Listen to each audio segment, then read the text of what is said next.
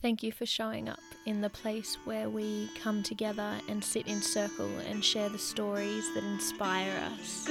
Get ready to enjoy this next powerful journey outdoors in nature.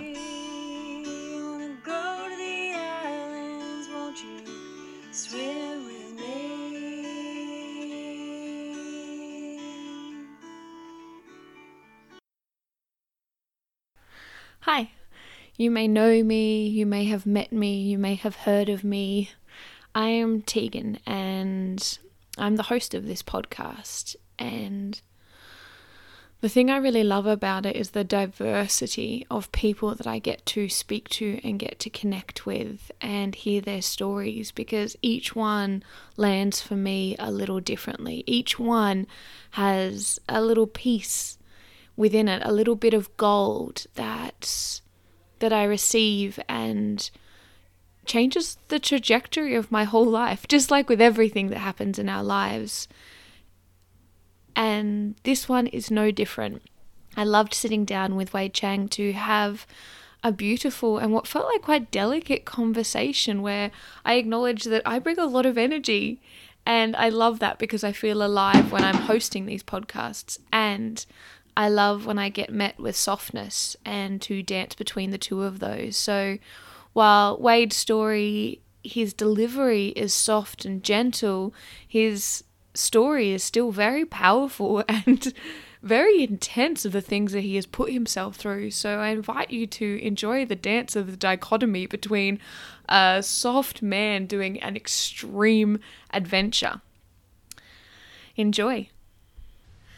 Thank you for joining again, fellow adventurers. Today I have a very nervous but very willing participant in today's podcast, and I'm really excited because I've got to know him over maybe the last couple of years, and I love hearing the adventures he's been on, and I also love his approach to things as well. So with that said, Wade, I would love you to, so we can have a little bit of an idea, can you tell me how old you are and what stage of life you feel like you're at? Okay, I'm 39. 6 more days, I'll be 40. Ooh! What stage of my life? Yeah. I'm in? I guess I'm in the stage of life that I enjoy doing very minimal things. Okay. So you find the joy in doing less? Doing less, yeah. Yeah, but being more present? I guess so, yeah. Yeah, okay. Mm-hmm. Trying to slow down. Yeah, cool. Getting old. And I'd love to know what lights you up. What gets you excited?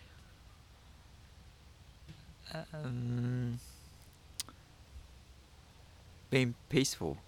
Mm. Being present. Mm. Being in nature. Mm. I love that. Usually it's like fireworks and explosions, but for you it's being peaceful is something that really, like, almost like lights you up from that internal flame of, I love that. It used to be fireworks. Yeah. But like adventure sports and adrenaline and... Yeah, Okay. high achieving and ticking boxes. So when did that change? A change in the time when in my last adventure race. Okay. The very last time I pushed my body to the limit. Wow. Let's go with that segue. Is that, I'd love to hear more about that adventure. What was the adventure race? Where were you doing it? How long ago was it? I think it would be about 2 years ago now. Okay. That was down in Mile National Park. Mile, as in M-I-L-E? MYALL down in Oh, okay. sort of northern Sydney. Okay. I Yeah. haven't heard of it. Cool. Yeah, I think that's what it was. Yeah. Mile, yeah. And Yeah. so the adventure race, what is it, like 100 Ks you had to cut? What made it adventurous? It was a 48 hours adventure race and Okay. covering 236k in distance. Okay. Yeah. Just by running? Running, kayaking, and mountain bike. Okay. And what got you interested? Like, how did you hear about it? I guess I was doing a lot of ultra running, Okay. and then I met people, and they suggested we should get into an adventure racing team. Yeah. And so we did. Wow. Yeah. Was this the biggest one you'd done or like attempted? Yeah, I started with my first marathon. It was the 50K Okay. UTA, which is ultra adventure race, ultra running down in Blue Mountain. Oh, yeah. Yep. Yeah, they call it UTA. Okay. So then I did that, and then just continue on. We started doing. The guy I was doing a lot of training with, Paul, he suggested we should do adventure racing. So we started with 3 hours, then 6 hours, 9, 24, and just keeps building on. Wow. Mm-hmm. So this one was a 48-hour, like, crazy adventure race. What kind of training goes into that? Like, how do you train your body to not sleep and to go further than it's ever gone before in such a small amount of time? I guess my approach wasn't the correct way of doing it. I kind of pushed my body through from not doing a lot of ultra, just then doing a lot in 1 year, which obviously my body ended up breaking apart. Okay. But to get to that point, every week, training sort of 5 to 6 days a week, and it's very hard to train all three disciplines. So you kind of have to spread, you running one day, mountain bike another day, and kayaking another day. Okay. And some days you might do two together, or in the weekend you might mix them a bit of a 12-hour adventure race by yourself or with your friends. Yeah. And just slowly build it up. You can never train the whole distance in one go. Yeah. You just have to hopefully done enough training, fit enough, and then on the actual racing day, you hope you have enough fitness and mentality to get you through the event. Yeah. That's what when I trained for a half marathon, which felt extreme for me at the time, I definitely got that message of you never train to do like 21Ks. It's you might do 10, and then kind of on the day you just keep running. And then so I imagine that's the same with these kind of things. So coming up to the race, did you feel prepared for the race? Like, how was your body feeling then? No. Your mind? Yeah, well, by that stage, I already had quite a few injuries. My knee was not in a very good condition, which later required surgery. But because it was a team sport, there were 4 of us. I couldn't just say no, I can't do it, and then that means the other 3 have to go either find another team member or they just have to forfeit. You didn't have like a backup?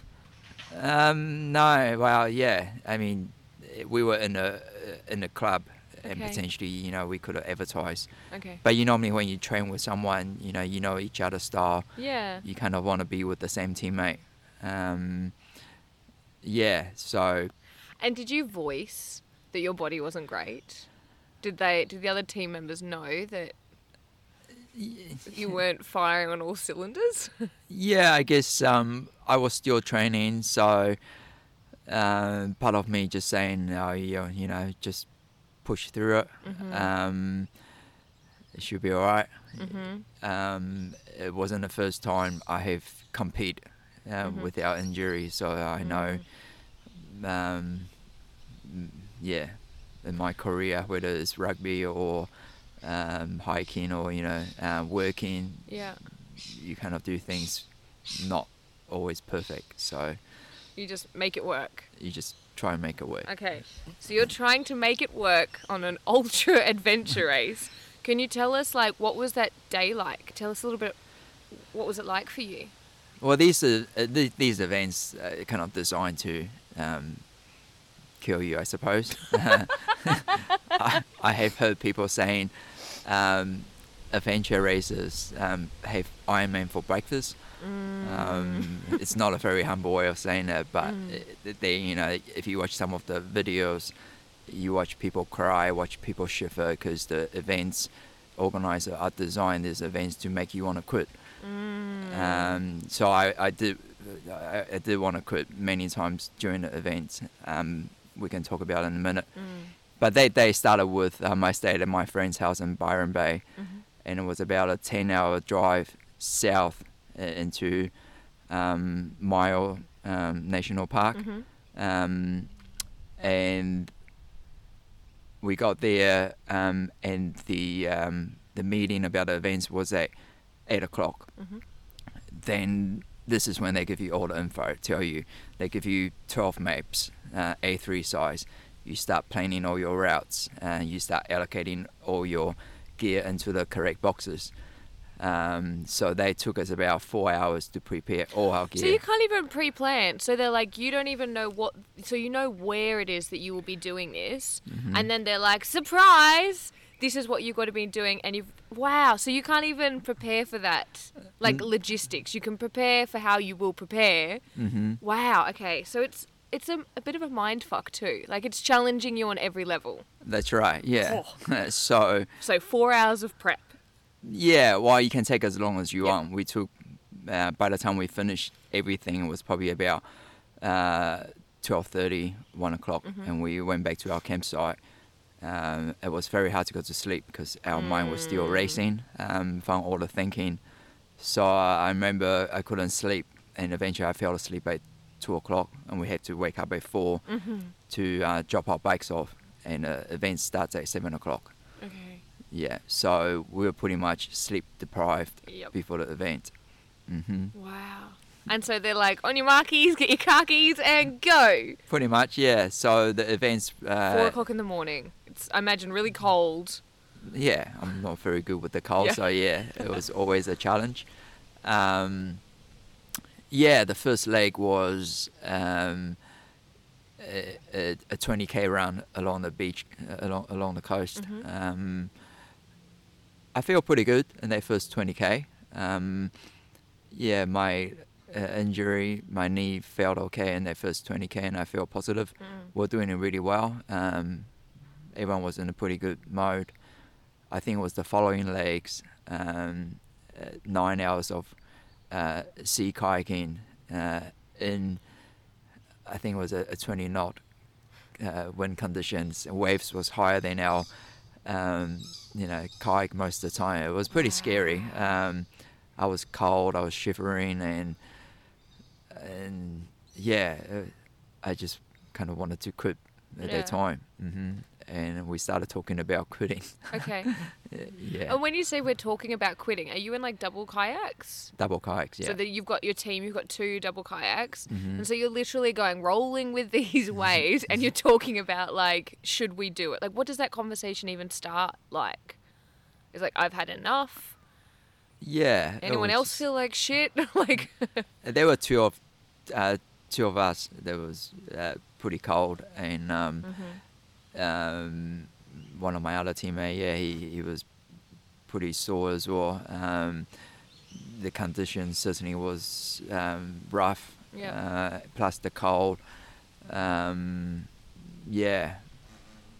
Late into the night, we were still pedaling into the river, and a couple of times you had to get out of kayak when you hit the sandbank to drag your kayak through. wow. And you continue to do that. So yeah, just the cold and tiredness and a bit hungry, and yeah, all those elements, and just Were there other? Could you see the other teams around you? Yeah, there were other teams. I can't remember how many teams there were there, Okay. but yeah, there were. And did you guys call it then? So you've started this conversation, you're already hours into paddling, you've done the 20k run on sand, which is already hectic. It's getting dark, you're having these conversations, you're cold. I mean, you tend to get cold in like 29 degrees heat. So yeah. I can imagine what it would have been like there. Yeah, what did you guys decide then? I think there was at one point before we get off the kayak, I mentally decided that once we get off the kayak, I'm stopping and I'm going back. and one of my other teammates, he was physically couldn't continue on, so he was definitely not going on. Okay. Did you have to have all four of you at all the time? Yeah, you're supposed to. Yeah, if one team member can't make it, then obviously the whole team didn't make it through. Okay. So yeah, we got off the kayak. There was a fire at the checkpoint. We started eating because we were always going to have a backcountry meal at a checkpoint. So we started eating, putting on dry gear, and my mindset was, I'm heading back to the campsite. This is me. So you haven't voiced this yet, though. We have discussed it with Okay. the other teammates, and this is, I don't know, I think it was about 15 hours into the event. Yeah. And one of our team member, Peter, he was awesome. He was a Dutch guy, and he really wanted to continue on, and he was a very positive, had a really positive mindset. And so my other teammate, Paul Serwa, he felt like he want to continue on with Pete. Yeah. So they say they're going to continue on, and I feel a bit guilty. And I just say, and they say, just, another running leg, that's only 10K. It's not that much. And I go, okay. So I changed my mind. It was hard because coming from a cold, tired, sore environment, and my mindset was that I was quitting. Yeah. To try and get myself ready again to run another 10K. And that was almost midnight. I was so tired.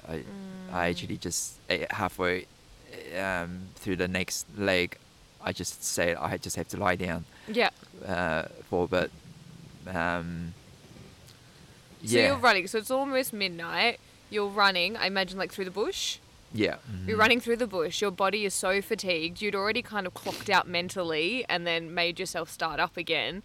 And you're like, my body just needs to be horizontal. Was this for 10 minutes, an hour? How, did that have to be agreed upon? Or did you just stop and lie down? It was only a few minutes. A few.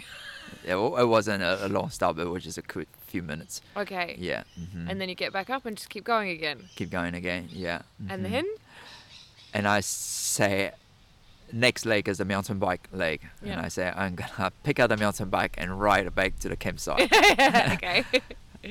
And I had a really good teammates. They were very positive, and they were trying to be supportive and then motivate me to continue on. So they suggested that I do the navigation for the next leg on the mountain bike, which sometimes helps when you're navigating. It keeps you stay awake. I was very tired. Yeah. So yeah, sure. I started navigate, but I actually started falling asleep on the bike. Wow. Just dozing off. So there's this thing called NODOS. Yes. Yeah. I remember as a kid, an 18-year-old kid, we bought some and then took heaps of them and drove around at night time, as you do when you first get your license. Ridiculous. Mm-hmm. So you're popping now caffeine tablets. Yeah. Mm-hmm. And they are equivalent to 5 coffee shots. So, yeah. I popped the first caffeine pill. I feel like, I had a new body. I was right awake. King of the world! And I was riding up hills, and my teammate was going, whoa, what's going on with you? And, I was, I was on fire at one stage. And then feel good, the sun was coming out the next day, and feel like, we can do this. Let's keep going. Yeah. So there was 100K mountain bike ride. Okay. During the day, so. Okay. Mm-hmm. Okay, so I'm hearing you've already kind of gone. Your body has already red flagged to you, hey, before you've even started the race, you've met your mind a couple of times where it's I'm not doing it, but you still haven't been able to put your foot down and really kind of honor that boundary that's come from your mind and your body because of that idea of being with other people. I don't want to let them down. I want to keep going, like just that little bit further, just that little bit further. Mm-hmm. And so now you've done a 100k mountain bike ride. What now? It's adventure racing when it's during the day is much easier. Yeah. Although you haven't slept whole night, when the sun comes out, you feel like you've been sleeping. Okay. And it's like, great, 6 o'clock in the morning, you know.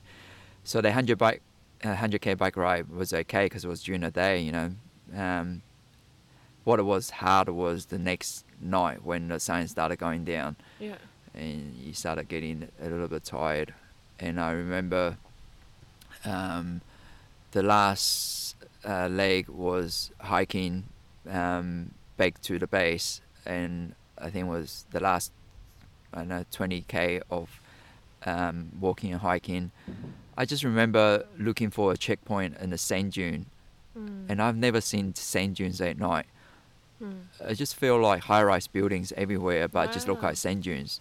And there's this particular checkpoint that we went out, we couldn't find it. We walked back to realign ourselves, and then walking back out again and couldn't find it again. Ooh. And that was very frustrating. Yeah. And you know, you're just walking around in the dark, all you can see is just white sand Wow. buildings. Yeah. It was very frustrating. I was very tired. I was physically and mentally defeated. We decided to give up on that checkpoint. We just couldn't find it, and later we found out that we were only 20-30 meters away from it. Oh, We just no. couldn't find it. It would be very easy during the day. You can just see it, Yeah. but at night it's just impossible. Wow. So I just remember walking along the beach forever. I couldn't see the end. You know, it's just continuously walking along the sand, and I started hallucinating. Although I was at the beach, walking along the water, I can see forest. I feel like I was in the bush. Wow. And my teammates turned into hobbits, like the ones that you see in the Lord of the Rings. I was sleepwalking. Wow. I saw fridges, different hobbits jumping around, trees, and yeah. So that's incredible. Your brain was starting to shut down and go basically to a different place, yet your body was still walking. Wow. Just So got did it. you make it? Because even if you call hey, we want to quit, we want to stop at any point in the adventure race, I don't imagine there's a helicopter that comes and gets you and it's like, okay, great work, guys, don't worry about it. You still have to get out. Yeah, you carry all the safety equipment like mobile phones and PLB and all those sort of things that you can activate if you really wanted to. But we were so close to the end, you know, there was the last 10K, and we had a few more checkpoints to find. Yeah, I don't know, it was just one of the hardest part of my adventure racing career, I guess. I just want to quit. I just want to stop. I just want to sleep. It's the second I haven't slept for a long time. I just had I hated everything about it at the time. Yeah. Type 2 fun, they call it, or type 3. Probably type 10 fun at this point. So you've all agreed as a group that you're calling it? No, again, the other two guys, you know, they were very strong adventure racers. They continue on, you know, help me through all my difficulties. Okay.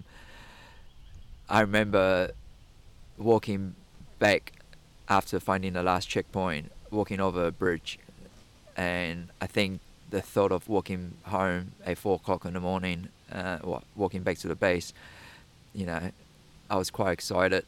Yeah. And I was on top of a bridge looking down, and I started yelling to my teammates, I can see sharks. And they were Wow. going, oh my God, Wade is hallucinating again. And they came up to me again, look, they're down there.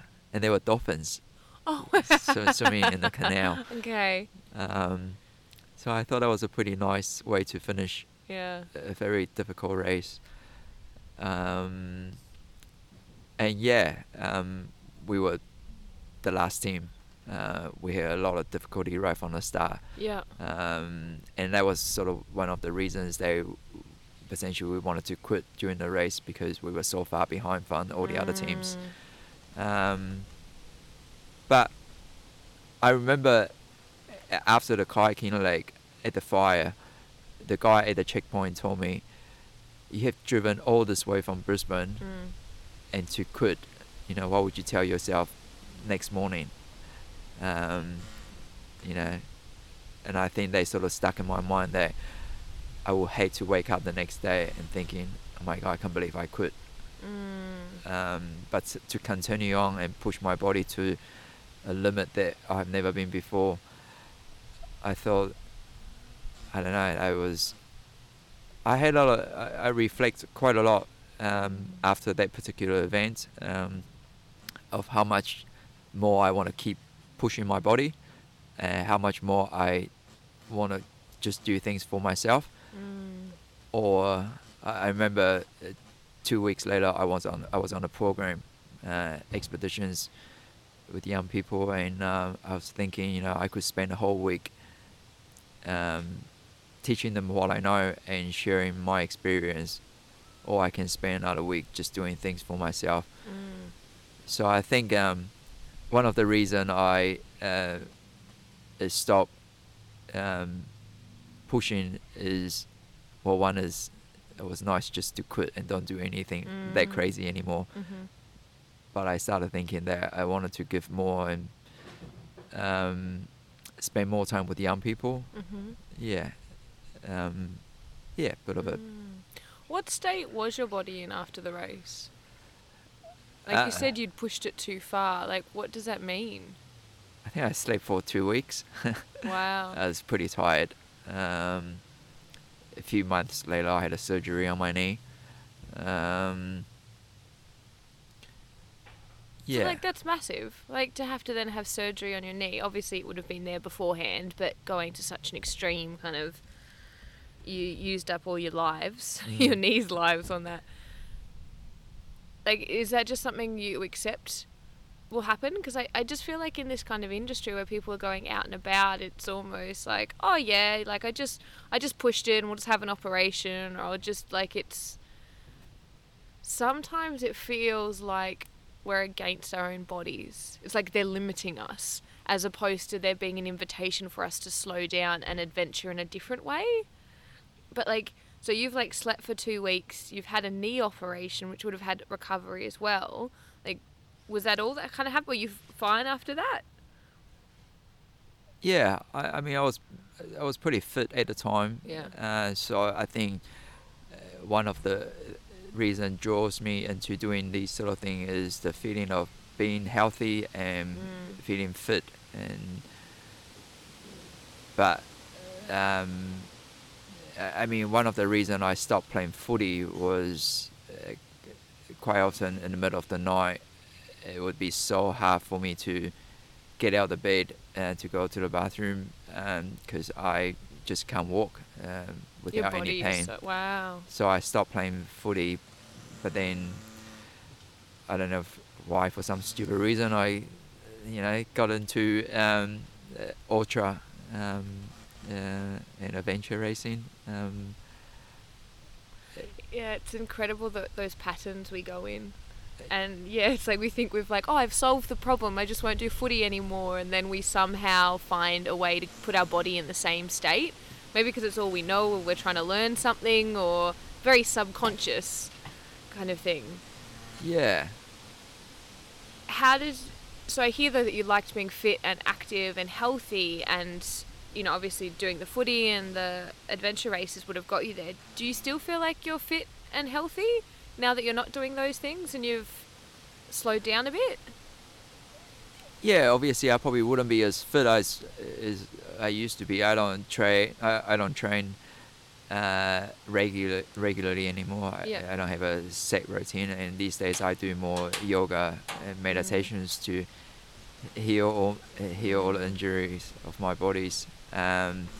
I'm still fit in a way because of my job, because a lot of my expeditions with young people are 5 days, so it can be physically and emotionally demanding. So yeah. So so you're not doing so many of those adventure races like for yourself and competing essentially like an athlete, like training like an athlete, and you've shifted over more to working with younger people. Is that then still what you do now? Like you kind of took that love of adventure and being in nature and being in your body and work that into working with them? I guess one of the reasons what I used to wanting to do a lot of things, one is obviously for a selfish reason and my ego, and the way I've been brought up is, the whole the competitive culture. They sort of always wanting to be better and more superior, and which feeds into the personal ego that I'm important, I'm worthy. But there's always another reason why I do that sort of thing, is that I want to gain enough experience so I can later share with young people. I guess I sort of reached to a particular point. I feel like I've got enough knowledge and experience. Sure, I can continue to learn more for myself, but I feel I was at a stage that I can share with a lot of my knowledge in outdoor with young people. So that's why I sort of took the path of spending more time with others instead of just for me. And how is that feeling now? Like now you've slowed down a bit, you're working with others more. Oh, it feels good. I don't have to train all the time now. Yeah. I think it feels good in a way that I don't have to, be better than others. I can be okay for who I am. Yeah. That's powerful. So it's like letting go of that competition aspect, like it's me versus you, or it's even me versus me in a way that I have to be better, I have to do more, now it's like, how can I just be here and enjoy it and show up in all of me? Yeah, that sounds like a nice way to live. It is, yeah, and it is a message maybe these days I try to share with more young people as well.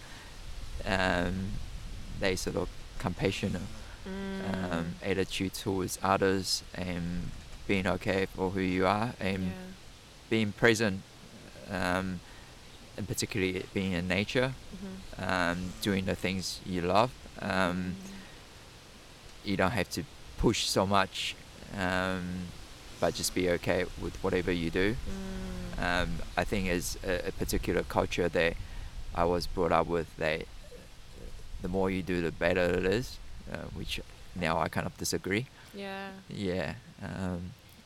I quite like the saying that less is more. But this is just all my excuses of that. No, I don't have to push my body anymore. Just please don't make me do that again. That's really beautiful, and I feel like no matter where you're at in that as well, there's always like a deeper layer of like becoming present, and it even gets labeled as you're doing nothing, but it's not like, I'm not doing nothing. I'm like recharging, I'm relaxing, I'm rejuvenating, I'm being deeply present in what is alive here. And whenever I do that in nature, there's always so much to take in.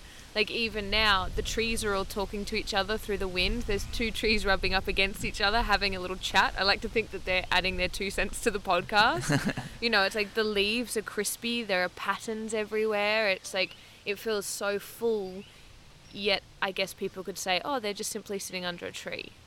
But I don't know, it feels like everything to me now, which I love. Yeah. And on that, do you think we are nature? I think we are all part of nature. There is something about being in nature that instantly makes you feel like you're home, you're safe. It's a very different feelings than being in a city. And I think when you're part of something, it's part of you. I don't know. I haven't really thought too much about that. Yeah. Is there a particular type of nature? I mean, I don't love that question, but that you really feel like you come alive in? Like, is it deeper bush? Is it rainforest? Is it at the beach? Is it with red soil? Is it in the snow, which it wouldn't be for you? Like, is there one that you really love? Well, I guess I've been rock climbing for a long time as well, so being on the rocks, it makes me feel at peace, sometimes feel safe. In the last few years, I've spent a lot of time in waters activities, which I obviously found it very challenging being in water because I'm kind of afraid of water because it's cold and sometimes it's powerful. But I knew that I need to spend more time with water to be comfortable and feel safe in the environment. And I like water because I think water is pretty powerful but pretty humble at the same time. That we rely so much on water, but sometimes we don't even appreciate it as much as we probably should. Agreed. It like keeps us alive every day. Yeah, we take it for granted. I've learned to find peace being in water, even sometimes during a really chaotic environment. I remember one of the programs heading out, there were strong wind and water were just splashing over the boats every second, and we were freezing cold, and I had all my students under the sail to keep them warm, keep them dry, while I was just trying to get them to the campsite. I was shivering. I was on a survival mode, and you just get to a point just going, wow, here I am. There's no point being afraid. Wow. Might as well just be peace with it, and you just find peace in chaos for some strange reason. Yeah, it's even that I love that finding the peace in the chaos, because it's no longer unknown. Like I feel like half the time what's unknown becomes really fearful, and I think the water has an element to it for so many people. But once you're there in it, it's hard, yes, but we can do hard things, and then the unknown element isn't there anymore, because I'm like, here I am, and this is all happening around me, and I'm still here, and I'm still okay. Like, I'm not, sipping martinis at the poolside kind of okay, but I am okay, and we are making this work, and there's incredible strength that I've gotten from those situations. Do I want to do them over and over again? No. But I've still learnt something, and it's almost like sounds like the thing that you've learnt in your ability to navigate these adventure races or to be trained like an athlete and really show up for that. It almost sounds like you've brought that essence through to the expeditions you now do, except they're not so extreme. But it's still that core there. You're still challenging yourself. You're still being present. You're connecting with others and learning more about the elements and how your body almost dances with them. Yeah. That's a beautiful way of putting it. I guess that's when you were saying it. That's what I kind of saw in my mind's eye. And thank you so much for sharing your story. It's you say it so simply, like you did a crazy big adventure race, but it's like, to me, it's inspiring just to remind myself that I can push myself a bit further, like lean into my edges. I'm like, can I do that? So it's like, there's only one way to find out, but then also honouring it's okay to stop sometimes, and to find the joy in the peace, because that is just as potent as important. Yeah. Yeah. Yeah. Thank you, Wade. Thanks for listening to my story. Anytime. Well, hopefully I'll hear lots more.